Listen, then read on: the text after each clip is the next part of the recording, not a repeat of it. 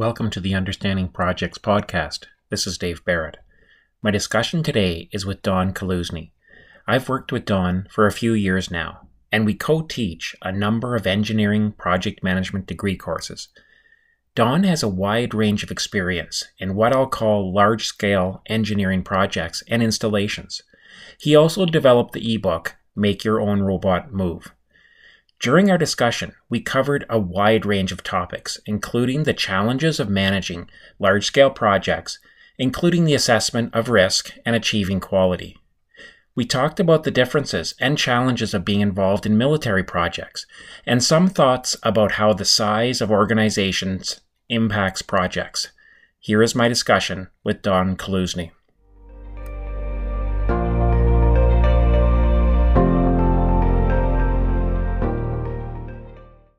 So Don, in terms of us talking beforehand and so on, and knowing things about your background, you've had a lot of experience in what I'll consider, larger scale projects, infrastructure, military, power plants, and so on. And it's a really interesting area of project management on really what I'll refer to as kind of big things. And so what I was looking today was to talk to you just a little bit around your experience with that. How do you approach those projects? What do you do? What are the risks? How do you handle them and so on? So with that, I'll just turn it over to you how do you approach, you're working on a big, super large projects. What have you done in the past to sort of, start those off or get those going? Well, the projects are usually long lead. So you're usually dealing with a customer for several years before a request for proposal is issued. So you've had some time to assess, do you have the capacity? Do you have the team members capable of doing the job? And do you have the bandwidth to do it? And understanding that when you're dealing with infrastructure projects, there's a long lead time. It takes years for these contracts. And before, so you're looking at minimum 5 years of kind of around the coffee table chatting, hey, this would be really nice if we built this. Yeah, it'd be really nice if we built it for you. It could be from one that you get the RFP, it could be another year or two before you actually submit a proposal. And then it could be another 5 years before shovels go in ground and 15 years before the facility is operating. So you're balancing so many things at once. But where we ended up diverging about 2000 in the industry was in doing more service work, refurbishments, decommissioning. On the military side, there's always unique projects working there, and you've got to constantly just keeping your ear to the ground, and no matter what industry you're in, I don't care if you're working retail, fast food, high tech. Startup, whatever, you're in the relationship business. Right. And if people don't trust you, you're not going to get the work. Right. So at any one time, this is a very long process that you're describing. Like you're saying it, I don't know, I didn't count up all the years there, but it sounds like there's a decade involved there, yeah. At least from in some cases. How many of these things are on the go at the same time? Like, are you, have you been in the process of, you've got, a few of these percolating in the background, but you're currently working on something? Like, what fills your day, or what has filled your day in those types of environments? Well, essentially at any given time, we'd have between $9 and $10 billion of work in the portfolio. So there's a lot going on. Right.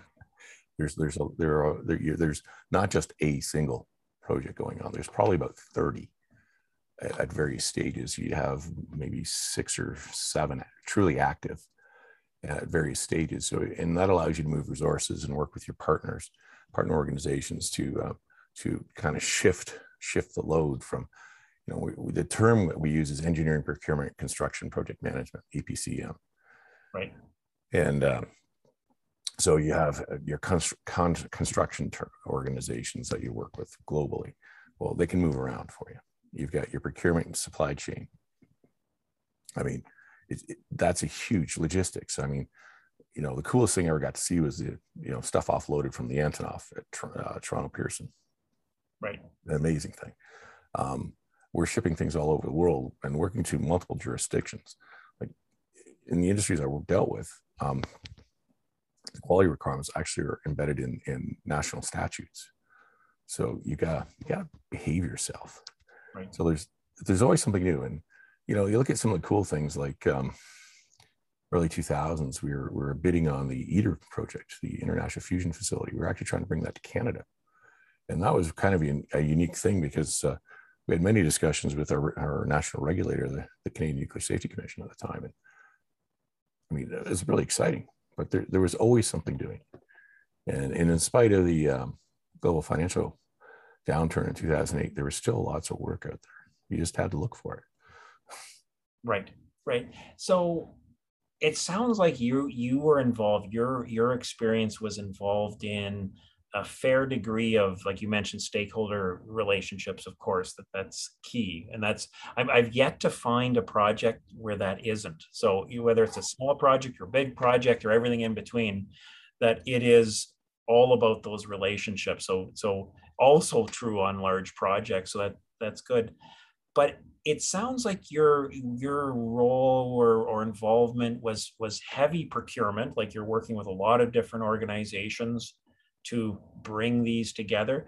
Was there, in your organization, were you also developing, you're like also developing products and services along with the other organizations that you were procuring from? Like, was it, were you on both sides of the creation ledger, if we call it that way? I'd like to think so. Like when you look at one of the big things in heavy construction is crane lifts, like using heavy cranes. So on large project, every time there's a large project, there's a heaviest lift in the world. Right. And that title is good for about 6 months.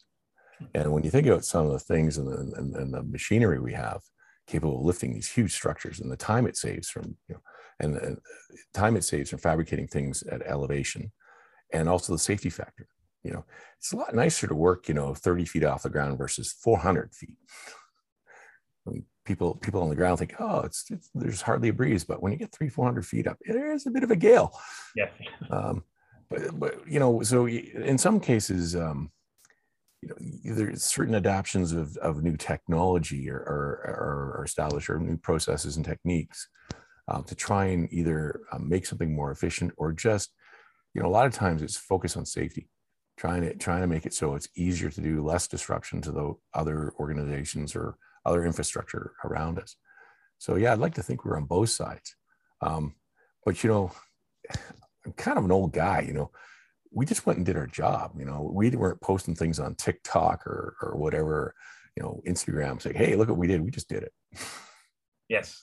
There was you were of that just do it sort of mantra. Yeah. Was there a great focus on, like, on that note of, we just did our job and do it? Would you say the project management was more, was it more, say, process, like specific process related, I'll use PMI's, methodology as an example, or do you think it was more, and I don't know the right words to use, but more just the kind of old school, we just did what makes sense at the time, like more homegrown sort of methods, or somewhere in between? Do you know what I mean on that? Yeah, well, I think what you're looking at is the evolution of process here, Dave. Right. I mean, initially it was, we know what we're doing, and we made a lot of mistakes. Right. I remember when the Project Management Institute was a little known for-profit organization in the US. And we kind of laughed when we first heard about it. This is 30 years ago. And we were young and foolish. But what they've done is they've taken a systematic approach to managing projects that looks at all aspects. Your course, an introductory course, looks at all aspects.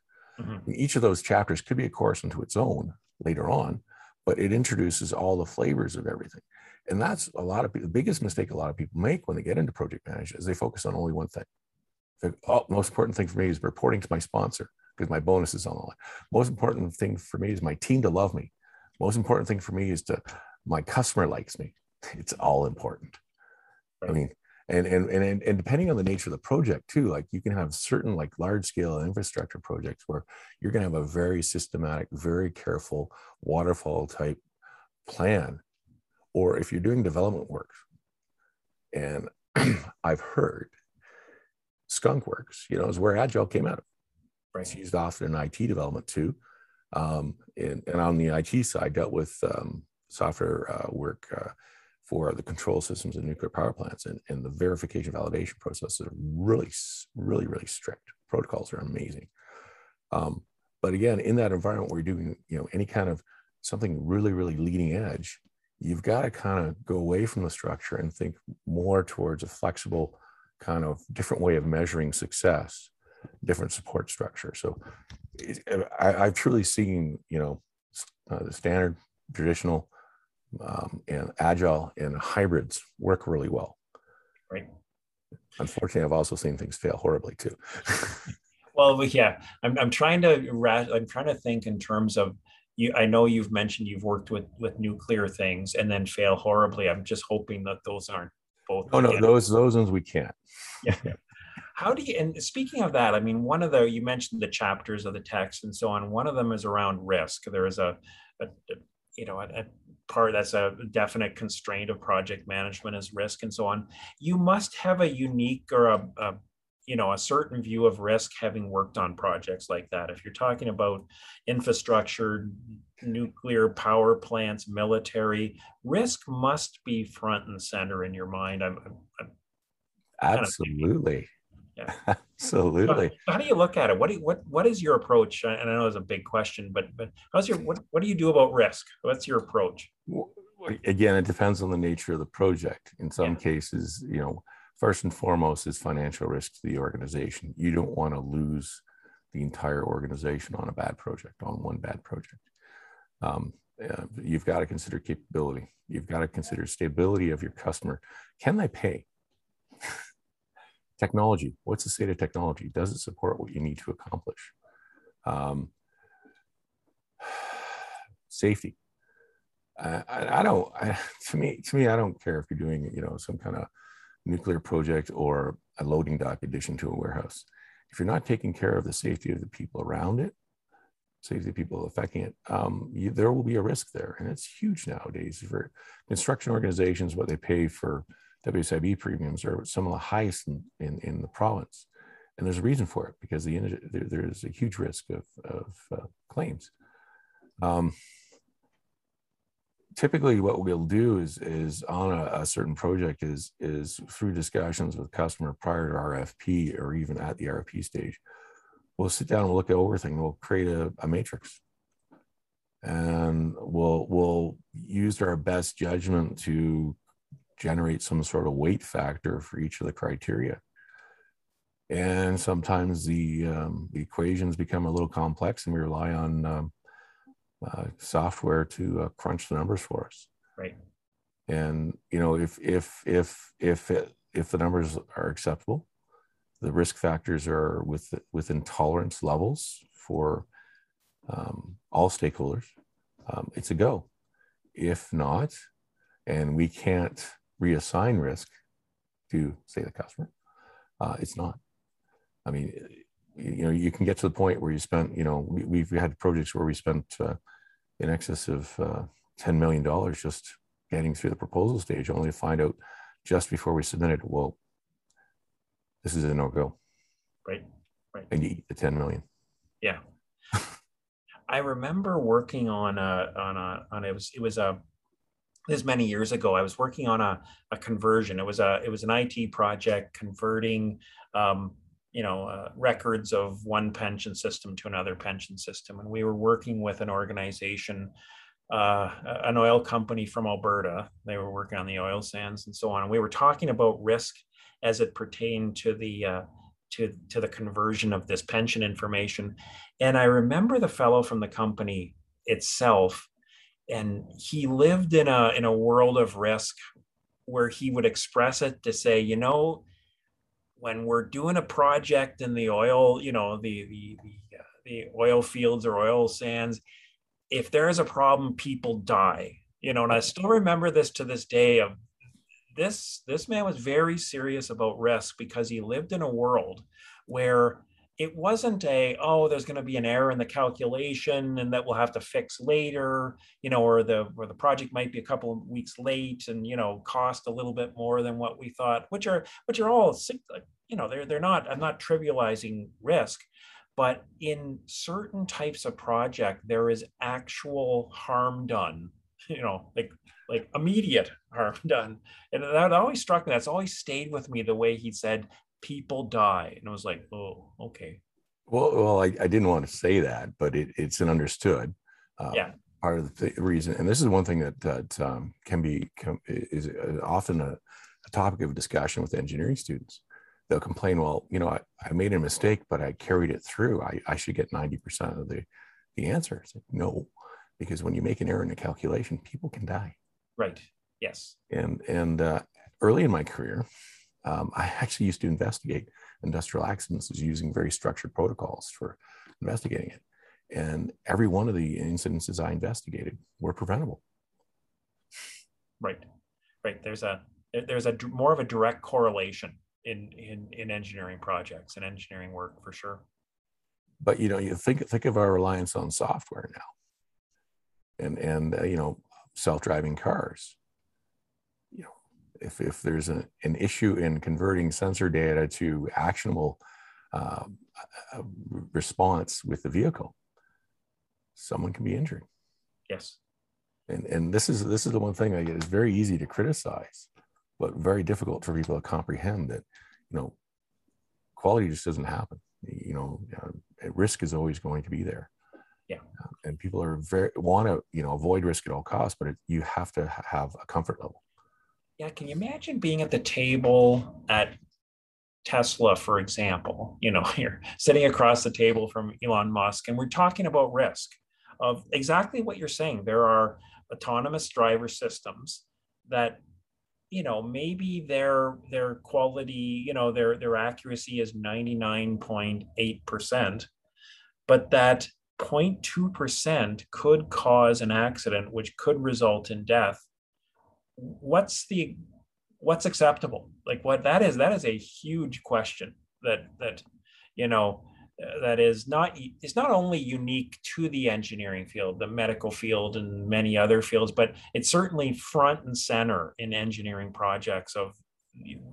Well, think about pharmaceutical and food processing too, Dave. Yes. Your food is 99.99% safe. Right. But for, again, it becomes a heartfelt discussion with the organization, their core values, and unfortunately, the underwriters and lawyers get involved. Well, yeah, financial costs of problems. Think about the early 1970s and the exploding Ford Pintos. I was just thinking about, as you were saying, 1970s. Yeah, we're of the same vintage, Dave. Yeah, we remember Pintos. Yeah. But I never drove one, though. I have to say that I have not owned a Pinto. My wife did. It was her mom's. That's 1 degree of separation from a Pinto. Yeah, but the thing is, at the time, Ford accepted the risk of lawsuits as being, less than the cost of the engineering redesign. Right. And that was a fatal mistake. Yeah. Because public opinion. Right. Really did not serve them well. Yeah, they maybe didn't factor in the cost of the public opinion, the tarnishing of the brand, that became an example of low quality for years. It's starting to perhaps fade from public awareness, but it's taken a long time for that to occur. Yeah, it won't happen until guys like us no longer exist. Right. So we still remember it, right? Right. We're like the chroniclers of bad, and that was really bad decision making. I know, but it happens. I mean, I remember hearing an organization talk about they make decisions, they make impactful decisions. The important thing is to learn from them and move on, not dwell on them. Yeah. You mentioned quality, which is a kind of quality and risk can coincide or, overlap, but everything overlaps when you really come down to it.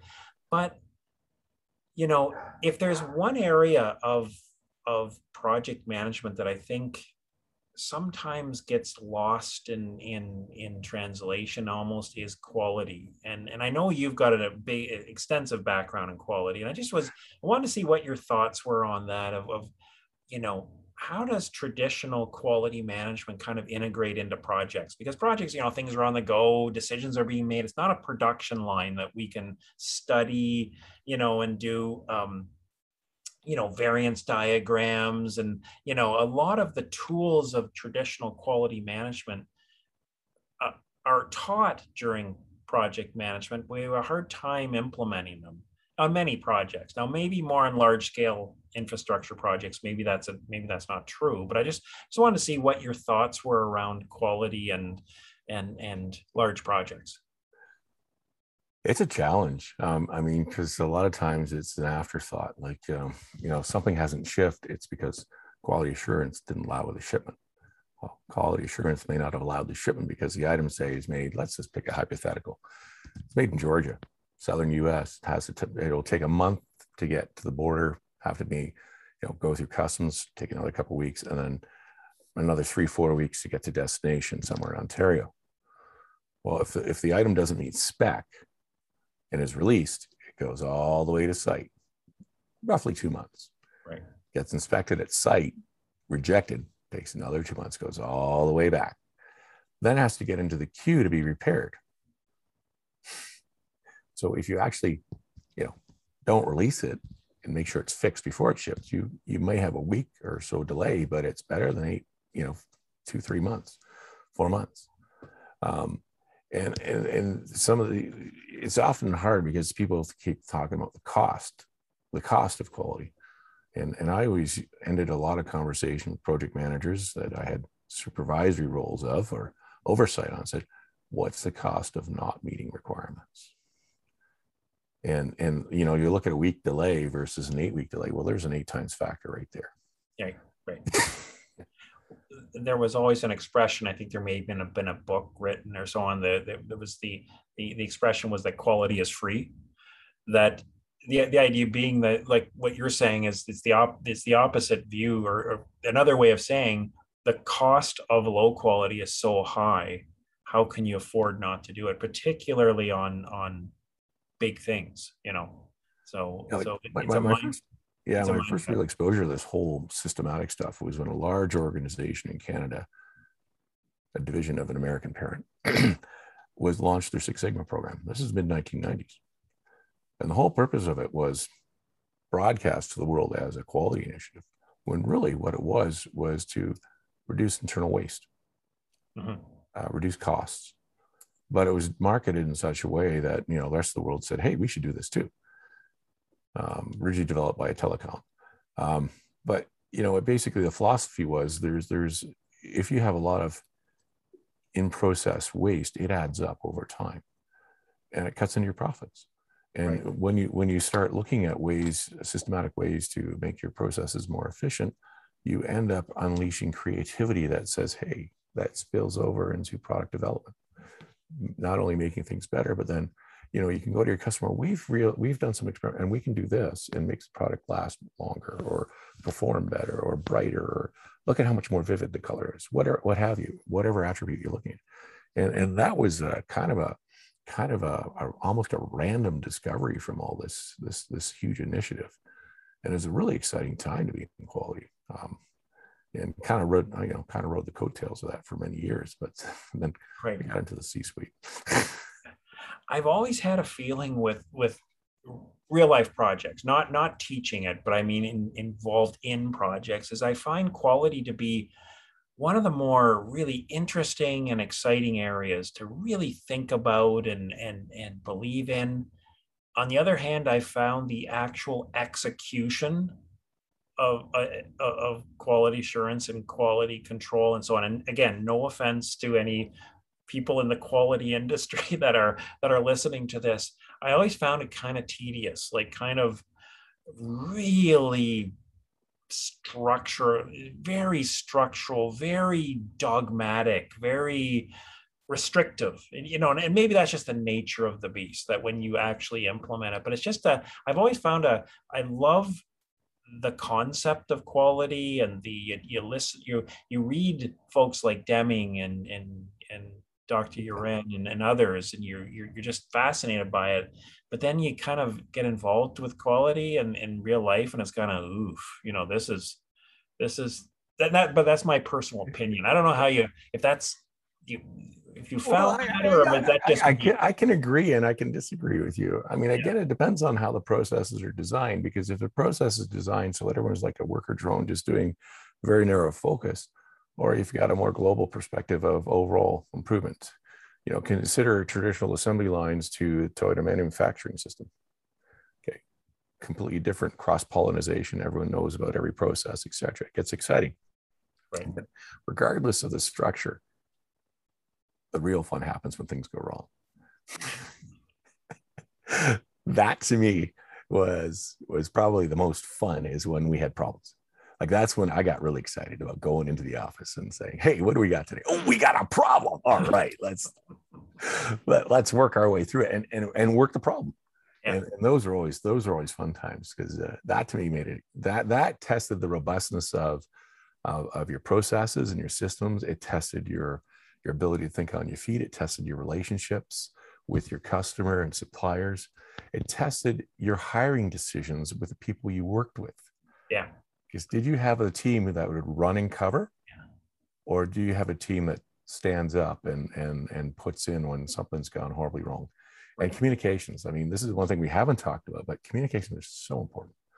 And not just quality risk, but project management as well. The real people who excel, they're not supervisors, they're not administrators, they're true leaders, and they really have a skill for communications. They get the messaging out there.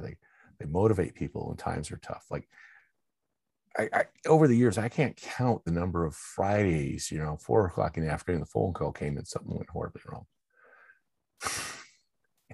And you Yeah, dealt with it. yeah. Oh, I know. It's all communication. I want to come back to community, but I just want to go back to what you said a moment ago, because it really triggered a memory of mine, which is when you said I love, like, came in, yeah, we got a problem, and Yeah. you have the the mindset needed for high quality, because I remember early in my career, again, this is back when I was just a young guy out of school, and in my first job, and the way quality control, and we didn't even call it quality, like we call it testing, but the way testing was described is that success is finding an error, not finding zero errors. That's failure. If you're testing, if you're a tester, quality control, whatever you want to call it, to find nothing is kind of something's wrong here. You're actually looking for problems, and you go, I found one.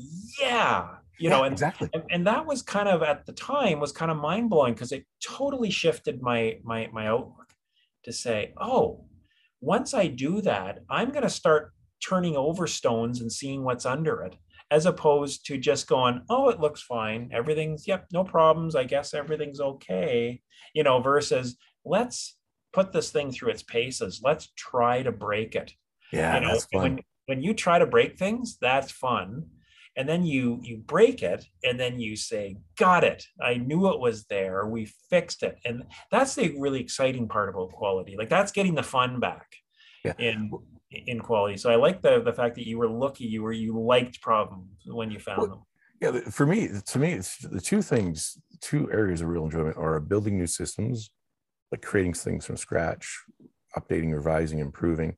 That long term, you know, scanning the horizon, looking for ways to make things better for everyone. The mistake proofing. I think the term poka-yoke is the Kaizen term for it. Or when things go horribly wrong. Yeah. Yeah. The middle of the road is routine.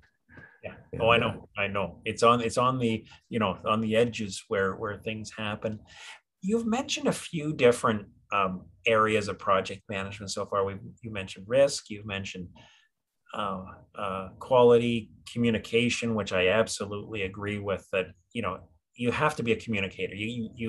To really excel in managing projects and so on, you've got to be able to be write and verbalize. You know, this is almost, if you were stuck on a deserted island and could only take one area of project management with you, which one would you take? I mean, which one do you think is which one is the best, is the most important? Again, impossible question, but Wow. what is the one that you could not do without? I know it's you, and you could say that's I'm not saying. What do you think? I would take the importance of relationships. Yeah. Because hopefully there'll be someone who would realize I was missing and, organize a search team to try and find me. Because, the most wonderful thing, I learned from going from, administration, management to leadership is the most wonderful thing about managing people is the people. The most challenging thing is the people. Yeah. Yeah. We're complex beasts. To me, that fundamentally, if you're not a good person and you're not surrounded by good people, you're not going to succeed. And you can think you're as smart as you want to think you are, but if other people look at you and go, "You're an idiot," your career's not going to go very far. Yeah, I agree with you on, and as you were describing it, I was thinking that's right, because if you have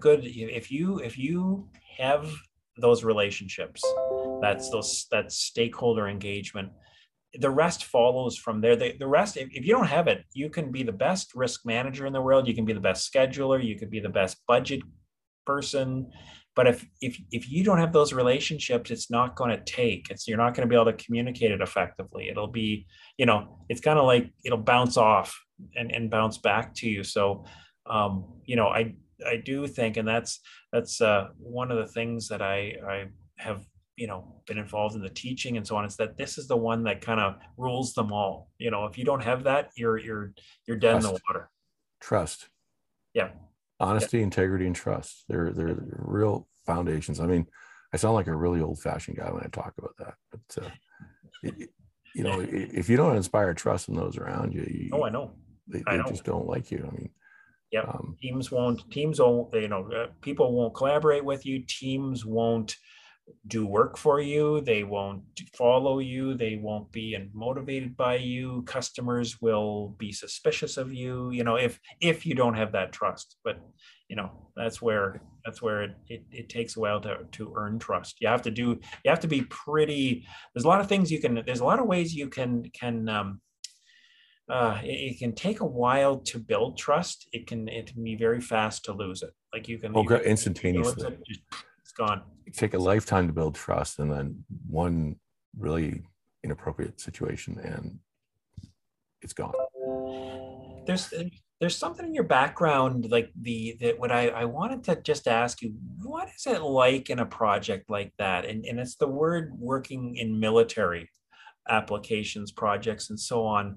That's something that maybe a lot of people have not had involvement in there, and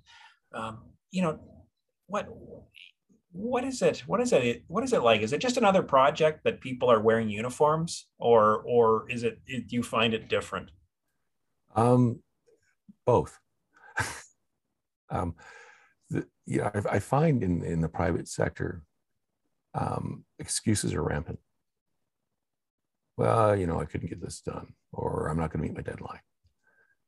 When you're dealing with, international military agencies, when there's a commitment made, it's delivered. Right. I mean, their leadership development is amazing. Yeah. The psych profiling that people go through, they weed out the, sociopaths and the psychopaths, and you've really got to be a leader. You've got to be a nurturer of those around you. You've got to take charge, because in a combat situation you could be relying on each other to stay alive. Right. And when a commitment is made and a project schedule is adopted, there's no slippage. And if there is, it's usually on the private sector side, the supplier side, because again, there's that commitment to doing it. But I always found those projects to be probably the most enjoyable to work on. Yeah. I found that technologically they were incredibly advanced and super cool as an engineer. But as far as the administration and management, they ran smoothly. Yeah. Um, Yeah. it was a true joy. And the cool thing is, if you're going to be on station, say on a naval vessel, you have to, as a rep, go through certain specific training, because you're not just going to be cargo. You're going to have to participate. If there is an emergency, Right. you will have to help with dealing with that emergency. Yeah. And that led to some really, really exciting and interesting opportunities. Being a first aid provider, at one time I was almost like a first responder paramedic qualified. And of course that, meant that I would be doing certain things if I was on station. But I just found things just, you're working with some exciting stuff, and it's not all about the let's blow things up. When you look at water treatment and a lot of the systems that we take for granted, communications, and that all kind of evolved from the aerospace industry. And I think about portable water treatment plants, setting those up, for humanitarian efforts that were deployed by UN forces. That's kind of I did something good here project, Right. It can really help, like hurricane relief efforts, or Hades having issues again. I mean, people need shelter. Right. A lot of the advances we're seeing in AI are coming out of DARPA right now. Right. Yes. A lot of technology and other, like you say, engineering innovations. Well, much of project management, if you go back through the history of modern project management, a lot of it was developed during military projects, like development of the nuclear submarines and so on. A lot of that was the scheduling techniques and project management came out of military projects. How do you find, like, when you say military, the term chain of command, I think, originated in the military, that concept. How do you find communication in those types of projects? Were you sort of prevented from communicating as effectively because of chain of command, or do you think that was just something that was positive or negative or neutral? Well, it's not like in the movies. Yeah. It's not all movies aren't true. What? I've given my orders. Do you understand? Yes, I understand. No, there's a lot of dialogue and engagement. We want to make sure that any mission deployment would there be a briefing and a pretty much a speak freely questions and answers to make sure all risks were addressed. On the project side, it's like, okay, this is what we have to accomplish. Very, very regular and frequent meetings. One of the coolest projects I worked on was the decommissioning of an installation's refuse facility, and we found some kind of interesting artifacts. But again, the communications were very clear, very, very, very relaxed. It wasn't all stiff upper shirts. I mean, my dog had a security tag so he could attend the meetings by video conference. I mean, I think there's a lot of misconceptions about some of the projects that private sector gets to work with the complex, and that's unfortunate. It's really a lack of awareness. I mean, I enjoyed it. I had a really good time. I mean, I don't know what else to say, Dave. I mean, well, at the end of the day, projects are the common element between projects of different types is that people work on them, and people are, in some ways very similar across different project types. And that's sort of the common element that comes back to you were saying relationships and stakeholders. So yeah, like what you were saying, it's not like in the movies where, a general walks in the room, barks out orders, and everybody scurries away and does them. Like, what you're saying is, no, there's dialogue, there's discussion, there's free flow of ideas and so on, which is normal or desirable in projects in general. Like that's what you'd strive for, is to have that. So that's good to know. Yeah, I found it to be in another issue. I found a lot more efficient in just executing. The term I throw out a lot is busy work. In elementary school, we were given an assignment, write a 3-paragraph story. and you lose marks because you didn't underline the title with 3 different colors ink. The assignment was to write a 3-paragraph story, right, not the busy work of using different color pens. Right, right. So, execution, focus on task. Yes. Busy work, well, put in some useless features. I would think, again, I've never been in the military, but I would think they would be quite familiar with the concept or the words of what is the mission involved. And that would become, and that's what you're saying, what's the objective? What are we trying to accomplish? So that would be something that would be very familiar with anyone in that organization. And the thing that, in looking at, the ecosystem locally, we've got the startup community where you've got, startup about 5 or 6 people, and they get to about 60. There's a change in behavior. Get to 120. There's a change in behavior. Get to around, 200. There's another change in behavior. A splinter groups, polarization. But when you get an organization like, an armed service, there is a constant behavior. There is one objective. Right. And you move towards it. And that is the challenge that a lot of organizations face. And to me, that goes to the relationships and the leadership. There's something not quite right that causes this to happen. And, that's a tough one. That's a tough nut to crack. But again, it's, the only, I've been a little fortunate that I've been surrounded by really good people. And one of the coolest things early in my career was, I was a junior engineer, and the desk right next to me was, a chap who'd been working for 30 years, and he pick their brain. Yeah. Go out into the field and pick their brain. And, the knowledge that was transferred was just, those afternoons were just amazing. Right.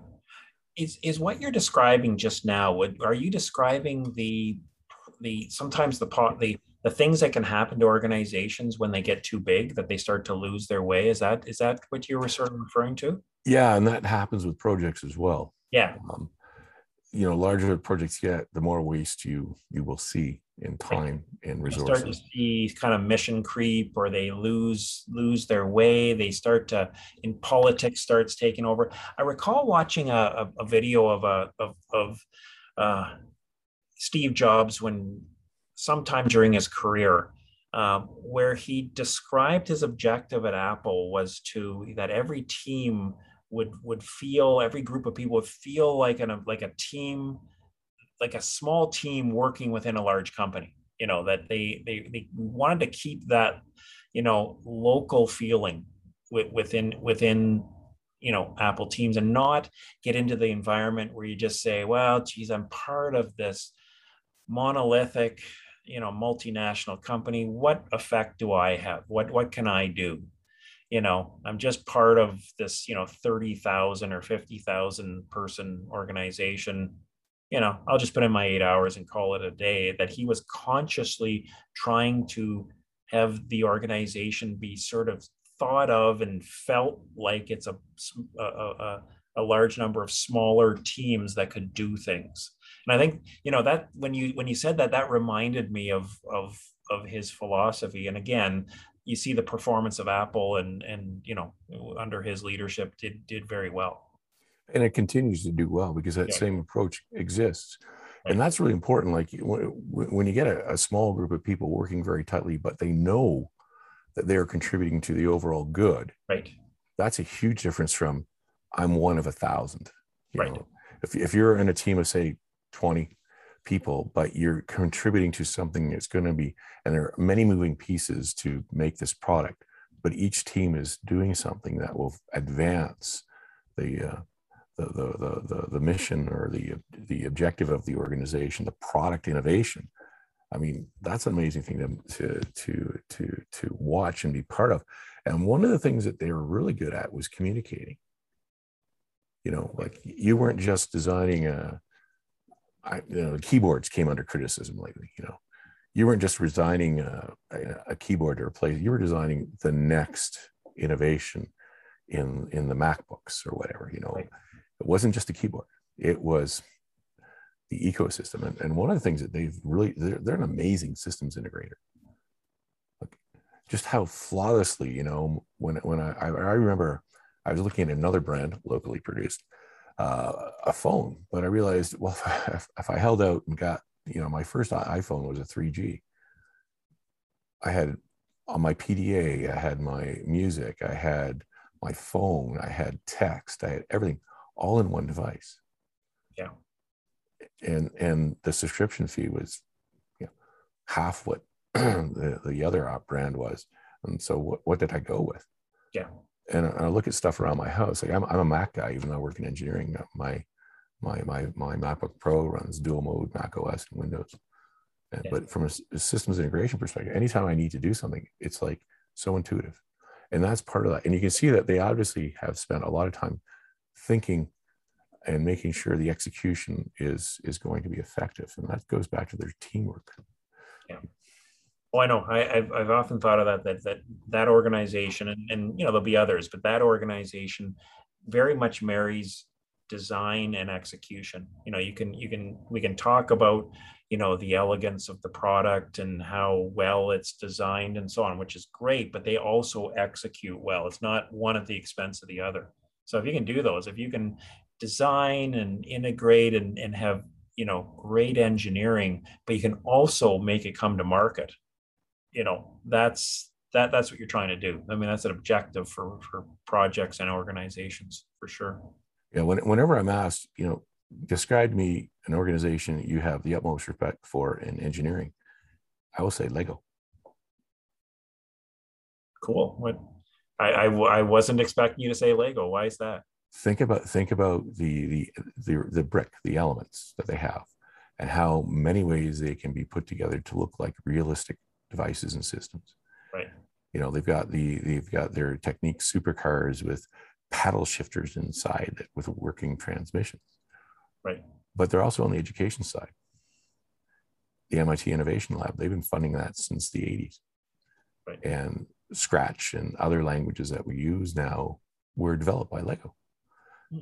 And so when you look at product design, just the integration of all those elements and how they design things and how robust they are for child play, or as an adult fan of Lego, I'll admit, it's a great escape, a great stress relief to just kind of sit back and say, what can I do with this today?